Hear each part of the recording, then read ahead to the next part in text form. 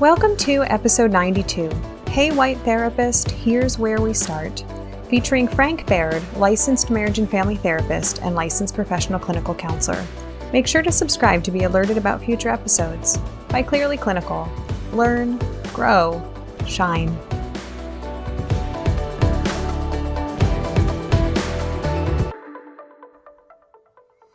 Hello to our listeners. We are coming out with this free CE podcast in response to what's been going on in our country recently. And I've invited Frank Baird, who's a dear colleague of mine. Frank is a licensed marriage and family therapist and a licensed professional clinical counselor. And one of his specializations is with race relations. I know that the topic of working in therapy with people of color is a very sensitive and loaded one. And I can think of no one better than to spend this time with to shed some light on this topic. Frank, thank you for joining us, especially right now. Thank you. Thank you for inviting me. So Frank, why don't you take a minute and tell us a little bit about how you came to have this particular specialization? Tell us about you, and then let's kind of jump right into this because I know we need to cover a lot in this hour we have ahead of us. So I tend to be interested in a lot of things and volunteer for a lot of things.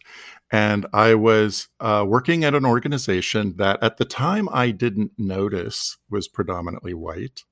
We had a new person in charge, a new lead teacher, new executive director, if you will, of the organization, who was a person of color and was interested in making the organization more diverse and inclusive.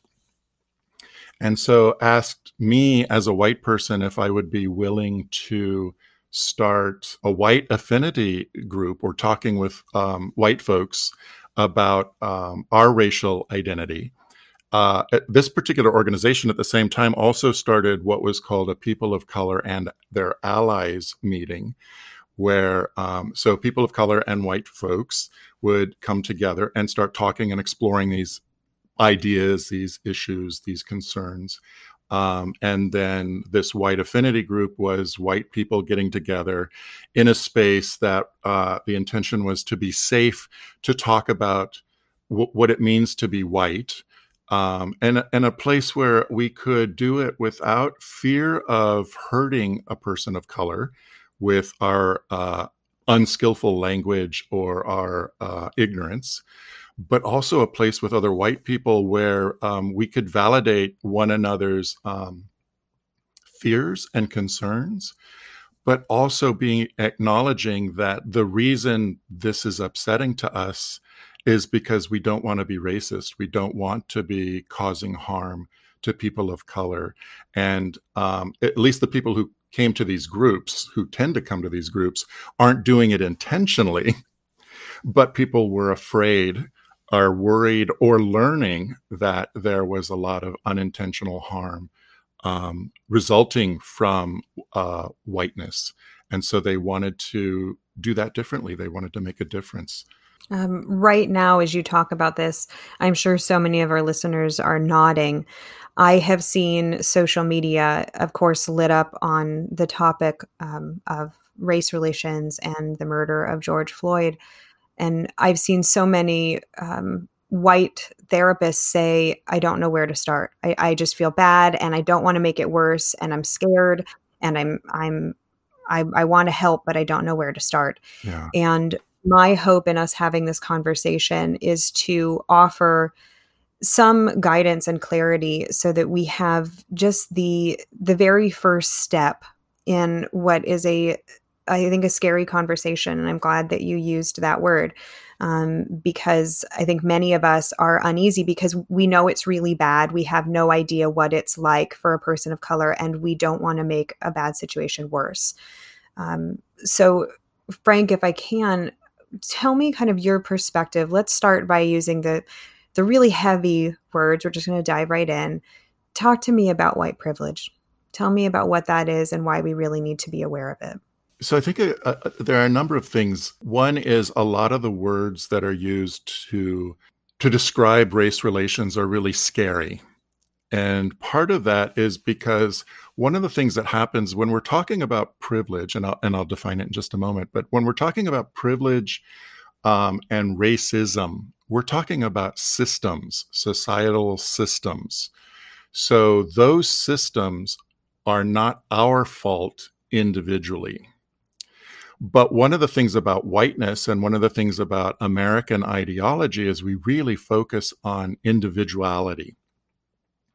And so what happens is a lot of people are very reactive to these terms because they mistake terms to describe a system as it's my personal fault.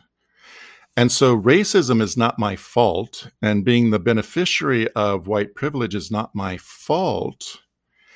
And, right, notice I said and instead of but, and what is my responsibility is once I know the effects of whiteness, once I know the presence of racism, how it operates, then my responsibility is to my own ethics, right? What kind of person do I want to be? What kind of society do I want to be a part of? What kind of contributor to humanity do I want to be just by my existence? So the idea of white privilege, that again is like a trigger word for a lot of people, but white privilege is simply pointing to our cultural conditioning. So in America, I'll talk specifically about this in America because it's different in certain parts of the world. But in America, white privilege means essentially, like the simplest part of it means that I don't have to worry that my racial identity is going to be a problem anywhere. There's an inventory, a white privilege checklist. And in this checklist, are things like I can meet with a group of my people of my race easily, or I can go to, well, we can't do it right now because of the pandemic, but I can go to the store and security doesn't follow me. Or if I try to write a check, nobody is suspicious. So things like this are, I didn't ask for it. I'm grateful. I may not even be grateful though, right? Because these are the kinds of things we can take for granted. So they're kind of invisible to us. They're part of our conditioning that we don't have to notice because it just works for us. However, one of the things that happens is people of color who are not the beneficiaries of the same conditioning, of the same positioning in society, they notice these things. And so then one of the things that happens is they're often calling it out, intentionally or unintentionally. And then often what's happening is white people are going, but I didn't mean to. And so really there's kind of a mismatch in what's being talked about. So many white people, again, they take it as an individual accusation or my individual responsibility instead of I'm pointing out how you are in a system and that you got the good end of the system. Unconsciously, these things can continue to happen. So that it's really important for us white folk to, I think, listen to people of color and to listen to their complaints and start with the assumption that they're legitimate, right? Don't do the yeah, but. All of us as therapists are familiar with the yeah, but. Listen, because that is a tremendous act of kindness and compassion. And then in our efforts to try to understand, not try to explain away, right? Say, this is not what you experienced, right? I don't know if you've ever had anybody tell you that you didn't have the experience you have. People don't respond well to that. So one of the things that can help us white people be the kind of people we want to be in the world. So by that, I mean, I'm not talking to people who have specific racist ideologies, right? White supremacist ideologies. I'm talking about all of us white folk who are the beneficiaries of white privilege, of the dominant culture being white, influenced and dominated primarily by white values from Europe. That one of the reasons we get triggered so easily is because we don't want to be racist. We don't want this to be true. Right? Racists don't get pissed off that we call them racist, right? They get pissed off about other things, but there are lots and lots of nice white folk who don't want to be racist. And then unfortunately, our reaction are being triggered by that, by taking it personally. then I'm a racist, rather than I like this language, I'm under the influence of racism, or I'm under the influence of whiteness, right? That then what happens is there's a mismatch on what we're trying to do, and then everybody just gets pissed off, right? The people of color get pissed off because white people are doing that white people thing, and the white people are getting pissed off because people of color are always so angry and upset. And there are reasons for both of those, but that doesn't help us get anywhere, which is why I think as therapists, we're positioned and we have a great opportunity to make a difference. But so many therapists are reluctant to try for a couple of reasons. One is when you're white, it's a really scary thing to start to take this on. It's really, really scary. The other thing is that a lot of us in our training as therapists feel like we're not supposed to bring, I'm doing air quotes now around the word politics, or the politics of identity into the consultation room. And my argument would be around the politics, or the politics of identity in the consultation room, is we cannot not do our work without those being there. They're there. And so it's actually better for us to reveal it or out it or be willing to talk about it. Because if we're willing to talk about it, then depending, if we're talking about it with the right people, right, sort of a matched temperament or matched interest or whatever, if we're willing to talk about it, we can get someplace other than where we are right now.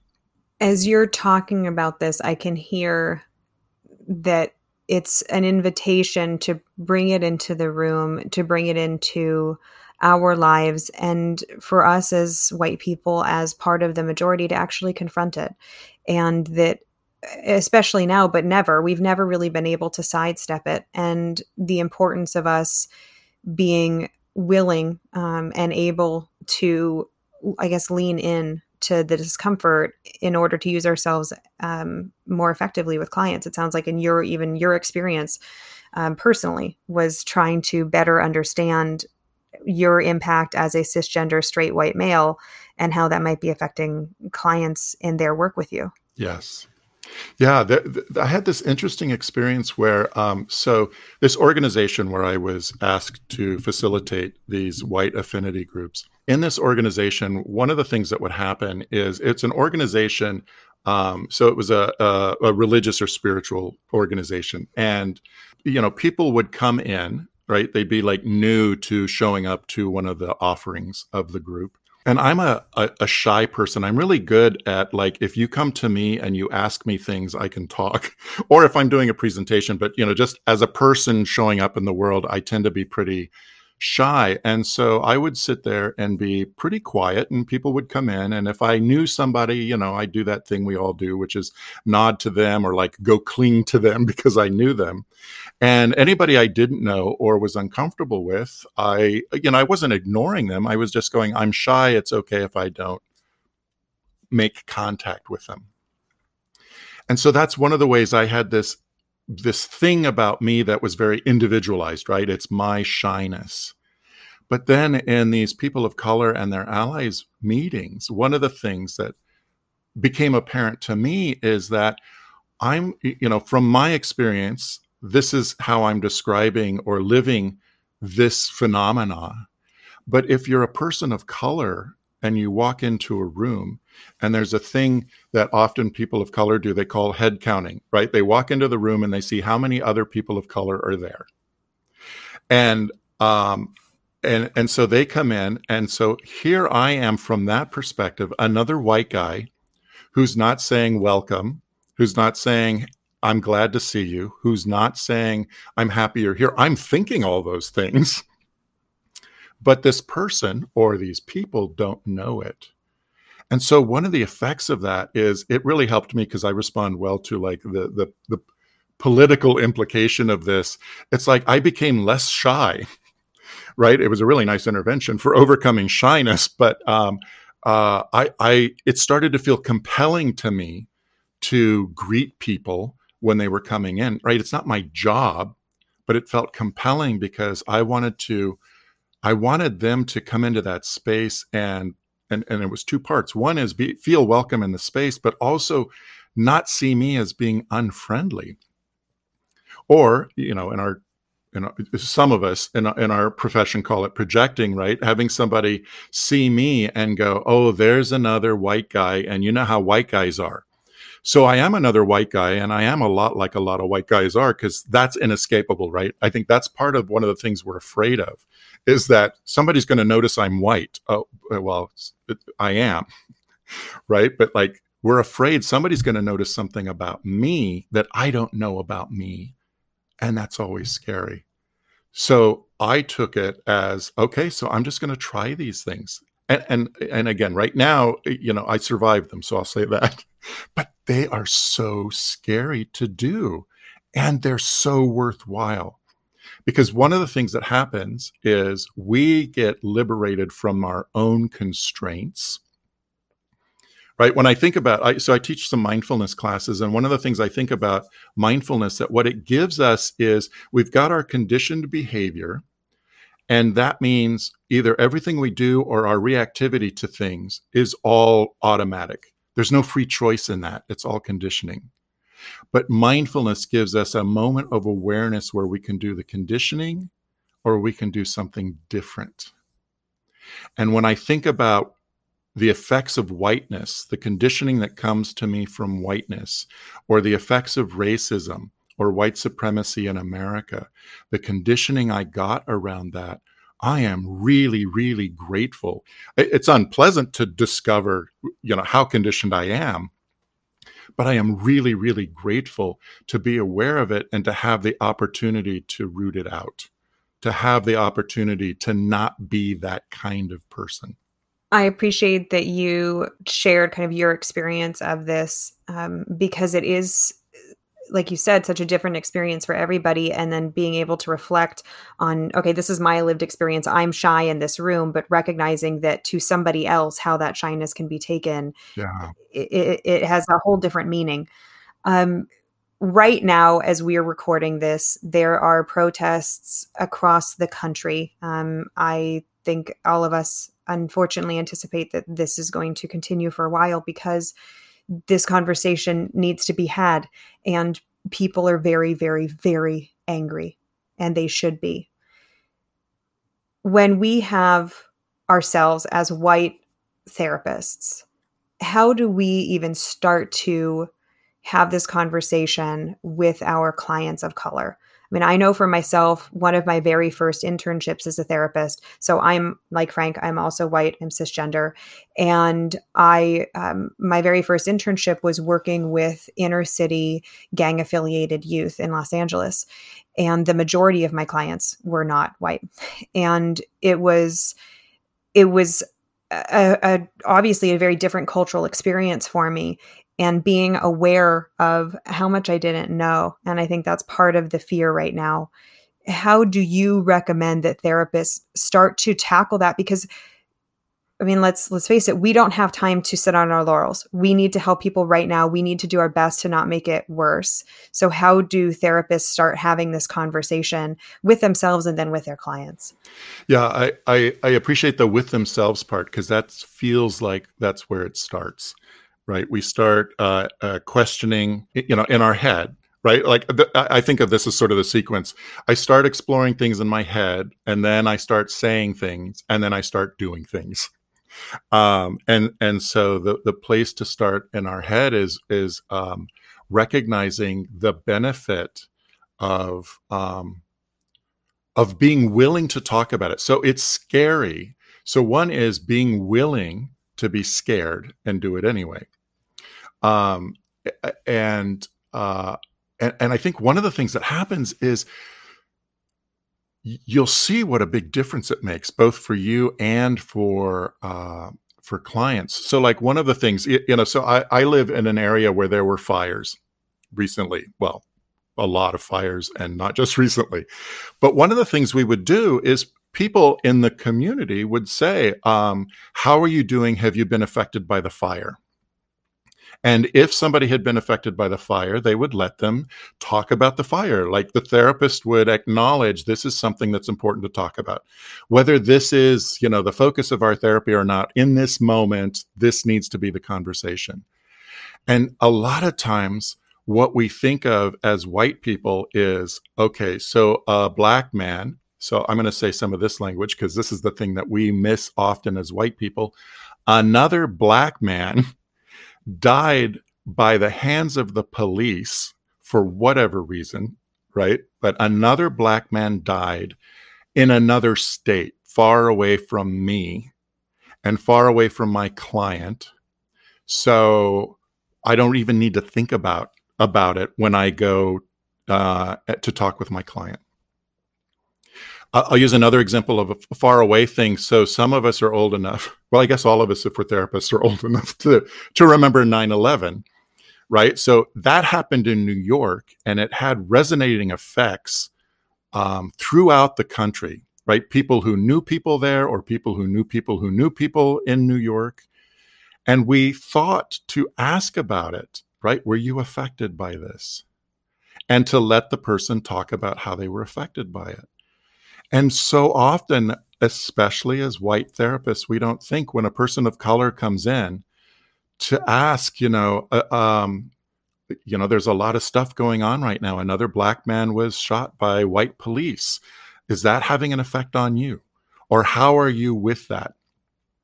Some of us white therapists are afraid to ask that because we don't know what to do beyond that first question, right? Like, what's going to happen? And some of us don't ask just because we don't even think about it, right? It's just like, oh yeah, there was another incident.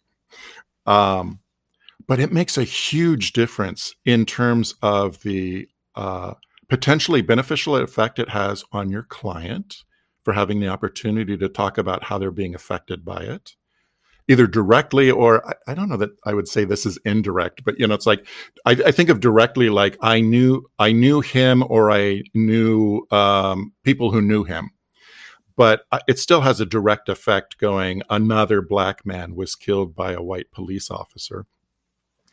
But then the other thing I think of is it helps make it possible for you and that client to have a better relationship where more kinds of conversations are possible, and they're like more depth, more dimension, more topics for conversation are possible. And that as a therapist, I always like that. I like it when clients trust me or feel like they can talk to me. I see clients a lot. So I do a variety of kinds of therapy, but one of the kinds of therapy I do is I work with transgender folk, and they come to see me and they say they can have conversations with me they couldn't have with another therapist, either because the therapist just didn't ask or the therapist didn't know. And I think, here's a sort of often what we call in clinical settings, a specialty population. But it would help if we had to use that term, I don't like it, but if we thought of people of color as a specialty population that we need to, in order to provide good care, culturally competent care, we need to know that it's important to ask about these things and to listen and to talk about these things. In the way you phrased one of those questions, so I'm a university professor, and I remember at some training at some point, someone saying, instead of asking your students, do you have any questions? Ask your students, what questions do you have? Yeah. And make the assumption that they have questions and open up the safety immediately, that it's like, it's okay, you do, so let's talk about them. And I caught your language in what you said of how has this affected you? Not did it, but how has it? Yeah. And this assumption that it has. And you, Frank, you and I live in the same area with these wildfires that are now known for our part of Southern California. And it's affected all of us. Whether we were evacuated or we had lost a home, it wasn't if it had, it was how it had. Yeah. And right now, I appreciate that angle of how has this affected you, because it's the assumption that it couldn't not have. And I want to invite you for a moment to speak on vicarious trauma and explaining kind of what the perspective we as therapists need to have in conceptualizing how it is that someone who's in our office as a person of color can be having such a profound reaction to something that happened on the other side of the country. I've seen that term go around on social media the last few days. It goes around many times, but can you speak to this specifically in terms of race and vicarious trauma and why this matters and why we need to be having this conversation? So if you're working with anybody who's traumatized, something happened in the past that has ongoing effects, right? So if you're talking about PTSD, they've got flashbacks or intrusive memories or intrusive thoughts. They're avoiding certain things. And so we go, if you were sexually assaulted or if you were in a car accident, we readily acknowledge that. One of the things we're not so good at acknowledging are things like generational trauma, the ongoing effects of slavery in America, and how the effects of that last for white people and for people of color. It wasn't that long ago. We feel like, depending on how old you are, we feel like that was a long time ago. That was like not just last century, it was the century before last, except there were still a lot of really hideous laws in place as very recently, but like the middle of the last century. So one of the things is recognizing and acknowledging generational trauma. And part of that is sometimes the reason the trauma is being triggered now is because there's something similar, right? So that's kind of like there's this person yelling at me and it triggers reminders of being yelled at by my parents.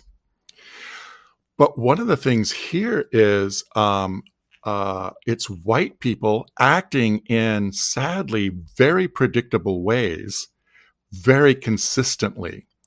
And so, one of the things people said around 9/11 is like, nothing like that has happened in America, or I didn't expect anything like that would happen in America.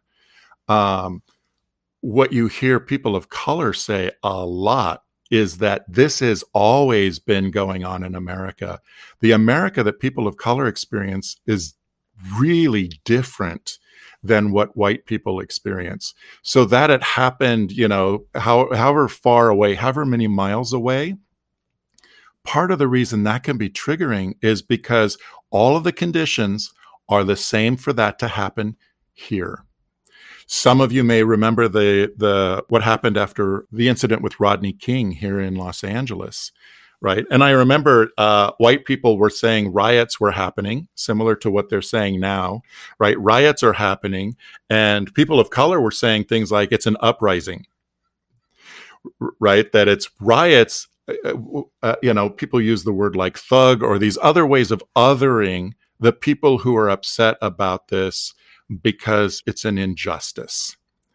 And then, we end up focusing on, somebody broke into Target and the injustice of that, instead of, the precipitating cause of all of this was the injustice of yet another white cop killing a black man. So the idea that the trauma, in some ways, I'd like to take away the word vicarious. Right. I get that, especially clinically, the distinction that's there. But I think, unfortunately, one of the things that happens is when we use it, like in race relations, often that word is used to minimize the effect that the trauma is having. Generational trauma, right? It's like, that happened to your grandparents, right? We talk about the generational trauma, and white people, for the most part, are able to appreciate the generational trauma that came from the Holocaust, right? And even as clinicians, we'll be able to talk about, oh yeah, I see the multi-generational transmission of, whatever it is. But then we start talking about race, and we just sort of like, oh yeah, slavery was a long time ago, or Jim Crow was a long time ago, and people of color will say, it's not over yet. it's still happening. The conditions are still there that put them at risk. So somebody being shot far away is like, that could be me. That could be my son. That could be my brother. That could be my dad. That could be, somebody gets pulled over uh, uh, for some allegedly routine traffic incident and gets shot in the car. That could happen anywhere to anyone. And it's more likely to, right? So then a lot of times white people go, could happen to anyone, and they leave it at that. But people of color know it's more likely to happen to them. They are at greater risk. There's more danger for them than for us. I appreciate your use of the word other, that we can use these terms to create otherness and to not really see the humanity in what we're talking about. Because when we're talking about trauma, the fact of the matter is that pretty much every single one of us has had some kind of trauma, and that some movie scene or some smell or some comment by a neighbor or whatever it is suddenly going to bring us back to it. And yeah, you can use a term of like vicarious, basically it's something brought it back and brought it to the forefront. And that's something that I think we can all relate with. And maybe that's part of why it's so scary to talk about it, because I think for some of us, we grasp on some level simply how profound this is when you talk about things like slavery and Jim Crow. And we go, oh my, I have never experienced anything. I don't know what that's like. I have no idea. And I don't know how to relate to it. But this idea that we can minimize our otherness by recognizing that we are the same in the experience of being traumatized, and trying to connect through that trauma and understand that maybe it's something we haven't experienced ourselves, but trauma is trauma, pain is pain, suffering is suffering. Yeah. Yeah. I think how often, I don't know if this is an artifact of Western academia or something else, but like it's important and helpful to have distinctions like vicarious trauma, or I guess by comparison, you'd say primary trauma. But I think in talking with clients, right, and their lived experience, I want to be close to their experience, and I don't want my language to distance me. So if I call it vicarious, it's going to be like, sometimes people go big T trauma and little t trauma, right? And it's like, if you're using the word trauma, you're talking about trauma. I think that's a really important point, that what we're talking about fundamentally is trauma, and how could it not be? If you think about it, so there was a shocking book I read. It's called Medical Apartheid: The Dark History of Medical Experimentation on Black Americans from Colonial Times to the Present. It's by Harriet Washington. And there's talk like, doctors will talk about how people in the Black community are reluctant to go see doctors, and what we end up doing is individualizing it, right? Or saying like, well, we other, right? Those people are like that. And one of the things that was astounding to me in reading this book is, I don't know if you ever watched the TV show, The X-Files. The X-Files were like all these weird scientific experiments, all the dystopian horror stories about the government experiments and all this other stuff. You read American Apartheid, and it's like, that's actually happened in American history to Black folk, right? That they were experimented on by sometimes by the government, sometimes by others. The whole idea about I forget what they call it when they would measure the size of the skull as a way of determining intelligence, or some of the rationalizations that people would use, like Black people are tougher than white people. That's why we can treat them so badly as slaves. They can tolerate pain better than white people. Or there was a community where they infected a lot of the community with, I don't remember if it was a virus. I just think of the word virus all the time because I'm not a doctor, but they infected them and then studied the effects of that. They did it on purpose. And so I go, wow, that part's unconscious racism is bad enough, but that stuff is like, amped up and deliberate. where it's like you're othering these people. They're less than human. They're subhuman. We can do this to them because they're other. They're not us. They're them. And so I read that book, and then in the book they've got some like recent things. I think the 70s, which I was born in the 50s, so the 70s wasn't that long ago.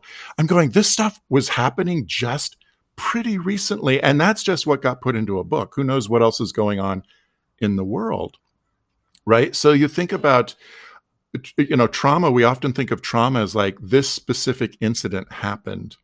I got in this car accident, or this series of incidents happened. I was sexually abused, over this period of time. But when you have a hostile environment, and that thing about intermittent reinforcement, right? Maybe it only happened once, but it could happen again anytime, right? And that's more terrifying than going, it's going to happen on this day at this time, right? So it could happen at any time. It could happen to anyone. So that means me or anybody I care about, just because of the color of my skin. So this topic that we're discussing as two white people, what makes us qualified to have this conversation? And I want to bring this up because one of the things that happens in marginalized populations is, and you already talked about this, is like basically the pressure is on them to educate the other part of the population on how to not do the thing. That's something that I can relate with as a woman, that it's like, I wish I didn't have to explain why that comment wasn't okay, or why touching me that way isn't okay. Yeah. And then there's this pressure. So here we are as two white people talking about this. And I think part of the fear as being a white person is like, I'm not qualified to talk about this because I don't want to say something because I don't know. I have no idea what it's like. How do you recommend white people start talking about this amongst themselves? Like I would say in the hallway, but we don't have hallways because everybody is working in the corner of their bedrooms right now. But when we're talking with our colleagues, how do we engage in this conversation? What kind of language we do use? How do we start it? Because I think part of it is that we're just so afraid of making it worse that we shy away from it when we need to ally. They need us. We are the change, not them. Yeah. Yeah. That's, I think of a couple of things. One is, this is a pretty common phrase for most marginalized groups, right? It's like, have you heard of Google? So you start by doing some research, right? Not asking somebody to represent their people. But, a lot of us do that, and especially therapists will do that because we're used to asking questions, right? Where we, in some ways we feel entitled to ask questions. So then we just start asking those questions, and we don't recognize we're asking a person to educate us, right? So I think it's different when I'm listening to somebody's story, right? Which is how I want to relate to clients. I want to listen to their story. I don't want them to educate me. Now, I might be using this word differently than some people do, right? Because it's like, well, you're educating me about your experience. But I want to make this distinction between I'm listening to your story and you're telling me what you want to know. And I can have curiosity about your experience. But if what I'm looking for is more knowledge about the Black experience or the Native American experience, right? That, not asking this individual to speak on behalf of their people and to do my own research. So one is because I'm one of those people, when I was asked to start facilitating these groups, I've been doing this, 5 years, around whiteness.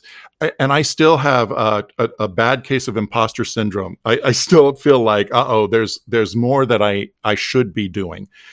But I also recognize that it's always going to feel like that because racism still exists. Whiteness is still doing its thing to we white folk, right? So one thing is to be careful not to ask people of color to be your encyclopedia or your Google. The other thing is it's really important for white people to talk with white people, which isn't as satisfying as going and helping people of color. Right. So I don't know if you're familiar with the phrase white savior complex.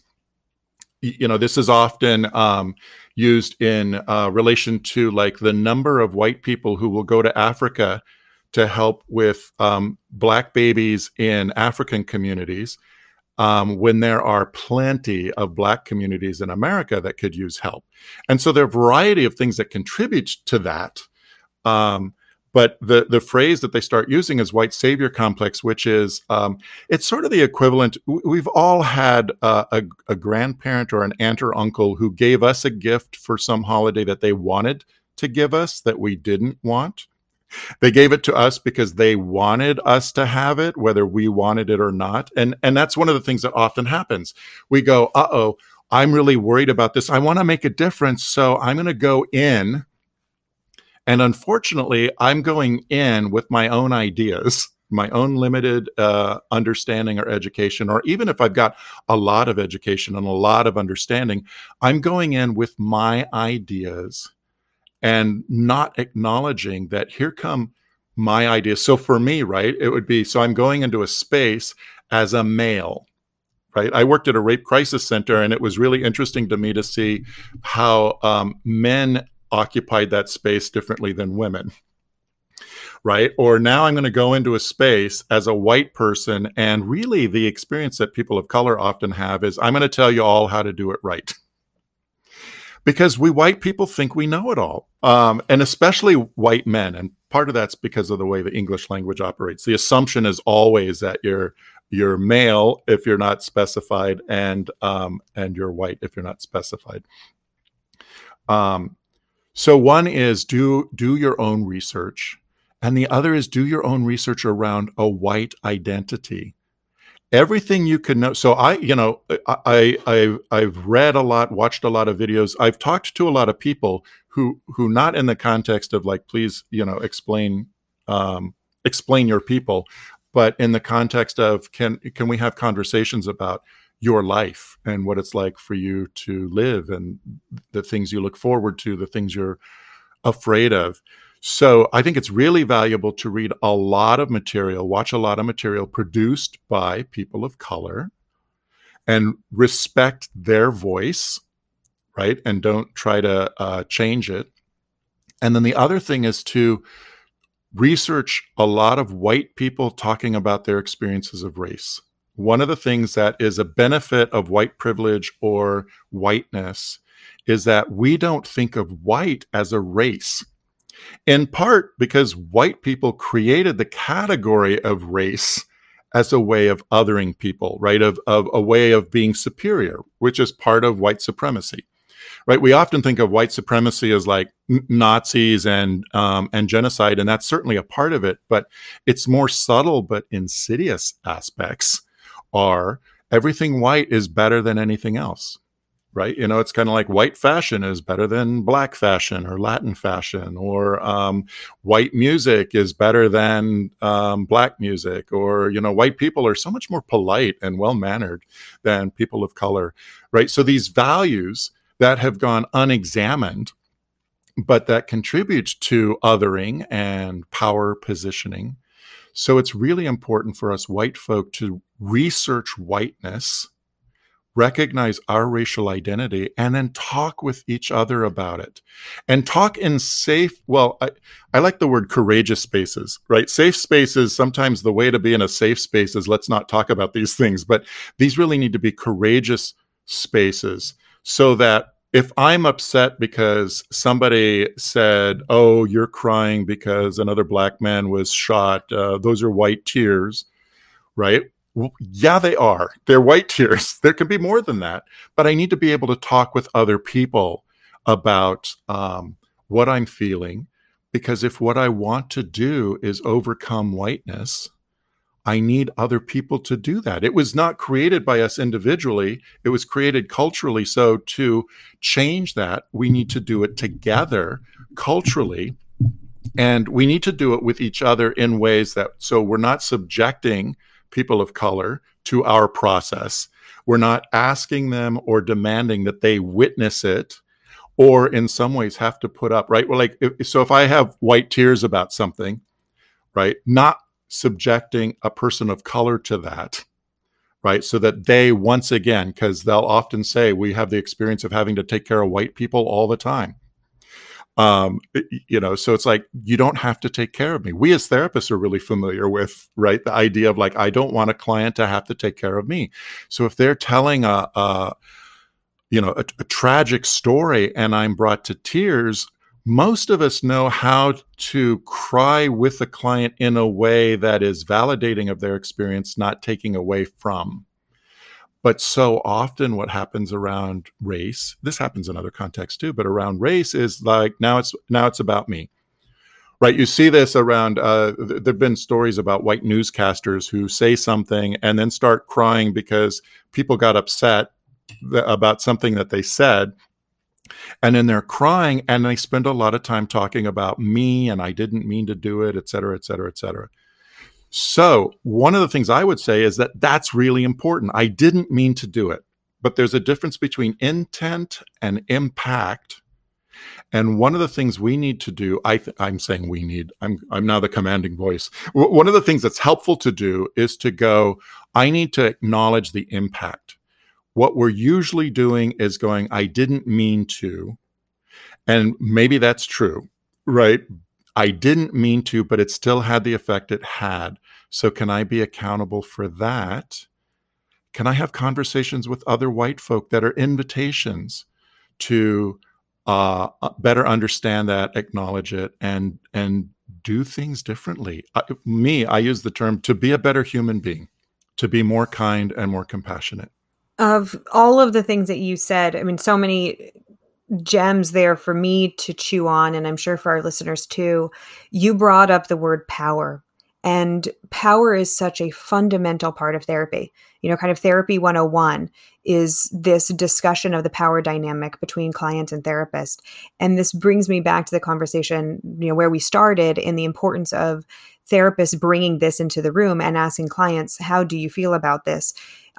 Because if we don't, they may not feel like we could tolerate it. Yeah. That they're afraid that we may make it about us inadvertently, going back to what you just said about intent versus impact. So if we're not courageous and grounded in being able to lean into that conversation, to start the conversation, this is all just an extension of the power dynamics that are occurring in the therapy room.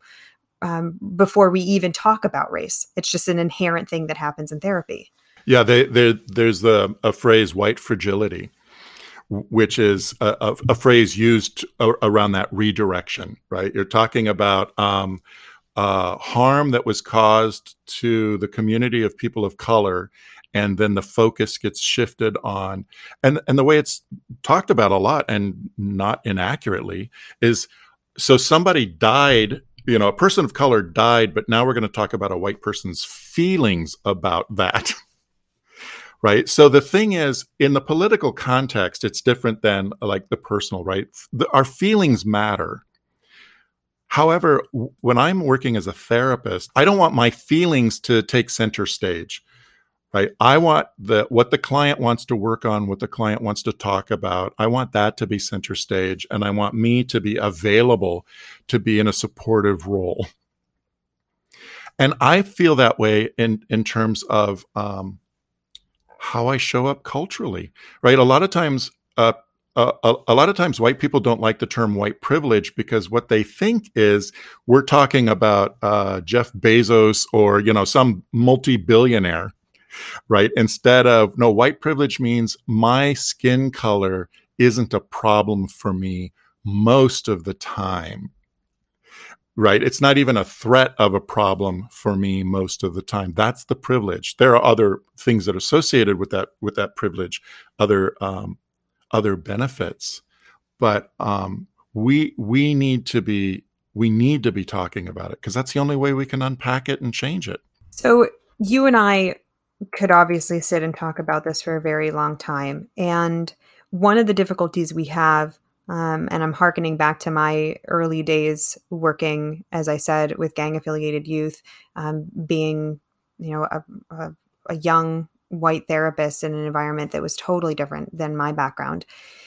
this is kind of like the very, very early steps of this conversation. And I think that's part of what was so important in us having this conversation right now is like, okay, guys, we need to talk about this. And also to establish that what we're talking about is like step number one. Yeah. And I like that you said, like, we need to do more reading and we need to have these conversations with our white peers and create a safe space for ourselves to explore within ourselves these areas of blockage, if you will. Our blind spots that are influencing us, not just in therapy, but in the world at large. Because what I've seen collectively from so many therapists and social workers on social media is like, I want to help and I don't know how.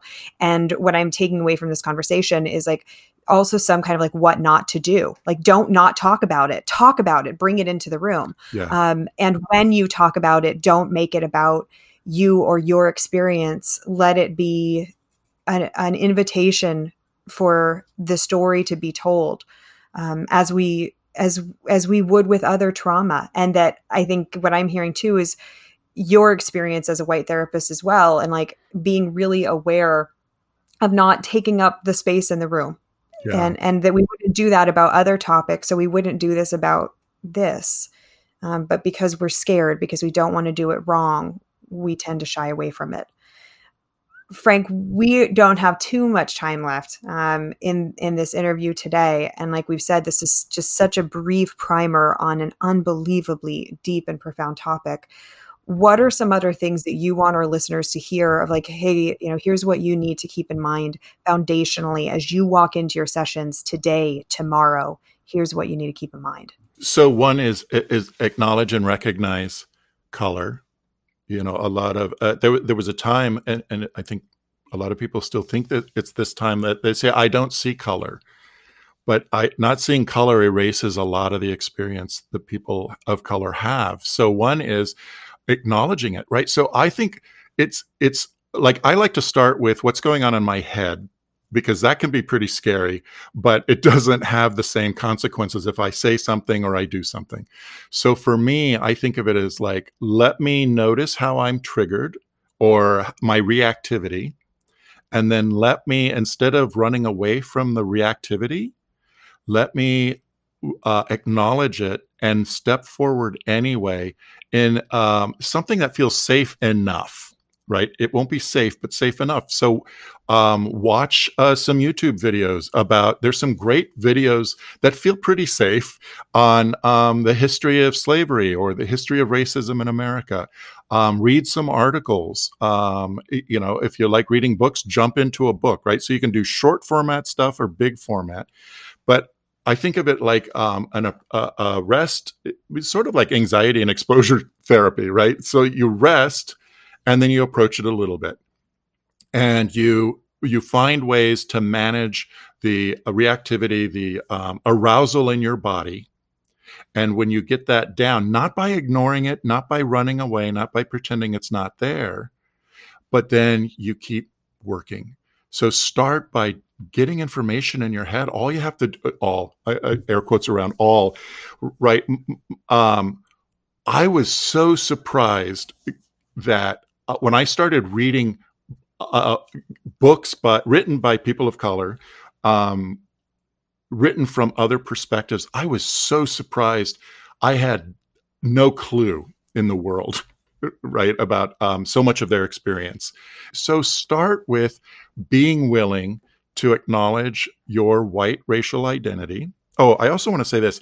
Sadly, the white supremacists, the Nazis and the Ku Klux Klan have like taken all the language, right? Like we can't say white pride, the ways people can say black pride or Latino pride, right? We can't say white pride because the white supremacists co-opted the language. In our heads, though, right? The idea is not to not be proud of your racial identity, but part of it is to start to explore and learn.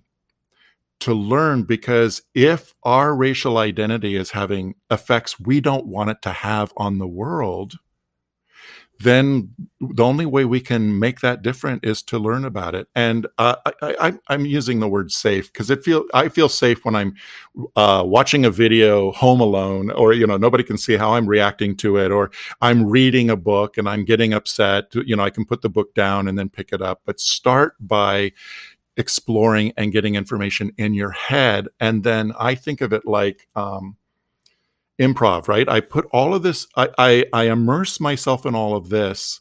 And then what happens is when it comes time to talk or act, it kind of comes from an organic place. Instead of me trying to figure out how to do it right, I'm still going to be worried about doing it right, or at least not causing harm. But I've got all this information, and then whatever emerges, right? And it feels like, mostly for me, it's been a step in the right direction. Even when I did some things that were totally triggering of shame, like not just embarrassment, some things where I was having this like really strong shame reaction, I was still able to go, this is valuable, totally unasked for, but this is valuable. So I'm not glad the thing happened, but I'm glad that I'm learning the lesson on such a deep level from the thing that happened. But start with putting information in your head. It's the safest thing. It's the safest place. And start talking with other white people. So in therapy, you've already, to kind of recap some of the things you've said, to not put it on a person of color to educate us, for us to take the onus to do that ourselves and to invite the conversation. What are some other things that we can do collectively in our field, knowing that our field is inherently based in the support of mental health and equality? I mean, inherently, that's part of the root of the field. What are things that white folk can do to use some of that privilege to influence this? Well, one of the things is to be willing to talk about it or out it in professional settings. So like your office, working with colleagues, or if you're at like professional function, looking and noticing, and if you notice, being willing to say something. A lot of times, people are reluctant to say something because they don't know what the answer is. Right? It's like, oh, I just discovered my organization is claims it's just playing lip service to diversity and inclusivity. We're not actually doing anything to try to make our organization more diverse or more inclusive, right? So sometimes people are reluctant to say something, one, because of the power that's going on, depending on your position in the organization. But the other is because we feel like we're supposed to offer up an answer. Let me tell you how to fix that. And it's okay not to know the answer, because there's not an easy fix. But the good news is, if what we all start doing is saying more, then we get to use our collective wisdom. We don't have to do it alone. So if we say it, like sometimes I've been surprised, like, there was this meeting where everybody was going around and they had an icebreaker invitation to ask, oh, who do you live with? And it got to me. So I'm a heterosexual cisgender male, but I recognize that question could, for some people, be an invitation or a requirement to out themselves. Right. That so I just said that. I go, well, I use humor a lot. So I said, to say this playfully, I'm now outed as a heterosexual. But I managed to just sort of highlight that little part of the experience I was having. And, I wouldn't like go say, don't ask that. Or, I mean, sometimes I might do that, but you don't have to know the answer. All you have to do to start is recognize something is happening and acknowledge it. And then we don't have to do it alone. It can feel like alone, right? There are those organizations that go, all right, what are we supposed to do? And I think it's fair enough to go, I don't know, but I think let's talk about it. Let's figure it out together, because I can't tell you what to do, but we can figure this out together. I appreciate that guidance. It's like that we need to be more courageous in having the conversation. And when we know have an inkling of the way to do it, just like you said, using humor to be able to say it, to recognize it, and to bring it out into the open instead of just kind of sidestepping it and walking around and moving on, because that's part of our privilege, the ability to sidestep it and move on, and that we want to work toward the equalization of that.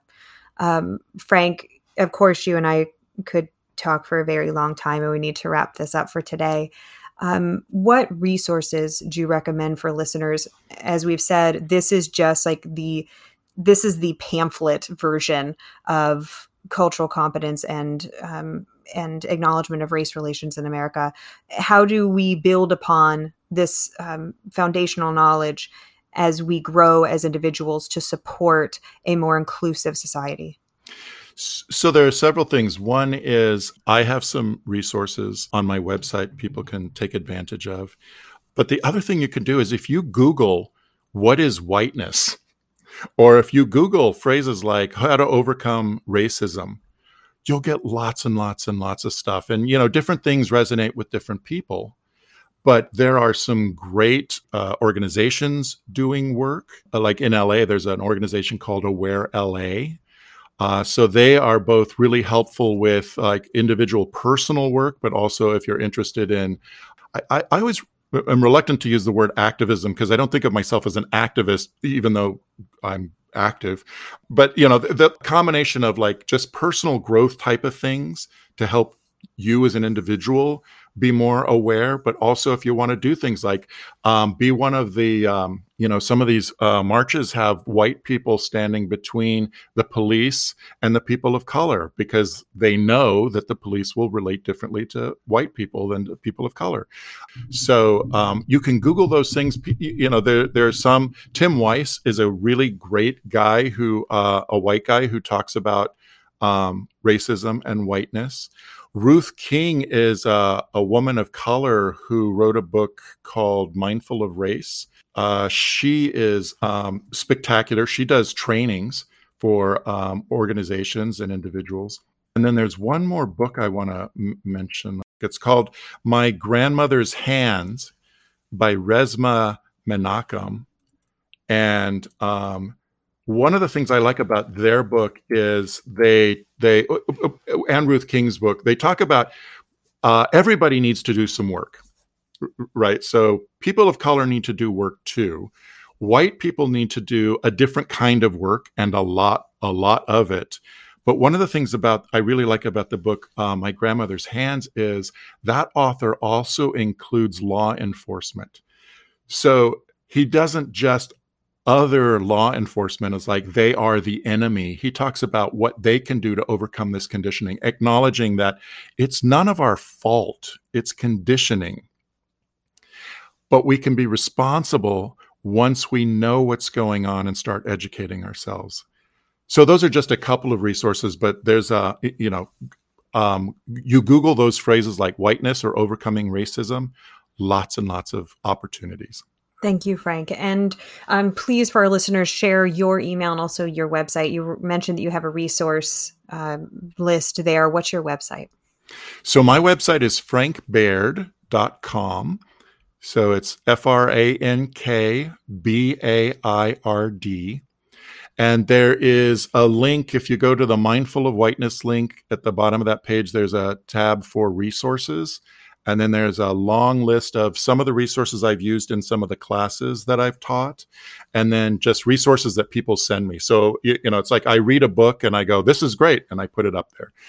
There's also an invitation for anything you have that you find has been valuable, send it to me, and I'll put it up there. So it's a lot of lists and links to people, organizations, and materials. Wonderful. And your email is frank@frankbaird.com. Is that right? frankbaird@frankbaird.com. I think it's funny that I put my last name there. Like there's going to be another Frank at frankbaird.com. But it's frankbaird@frankbaird.com. Thank you so much, Frank. You shed light on this topic in a way that feels grounded and more secure. And I appreciate you spending this time to share your experience and help shed a little bit of light on this path as we all work to do better. Thank you. Thank you for having me and having this important conversation. You've just finished listening to another exclusive continuing ed podcast by Clearly Clinical. If you like what you just heard and you need continuing ed credits, please visit us at clearlyclinical.com to check out our one-year membership, where you'll have access to our growing library of continuing ed podcast courses. Clearly Clinical, where our goal is to help you learn, grow, and shine.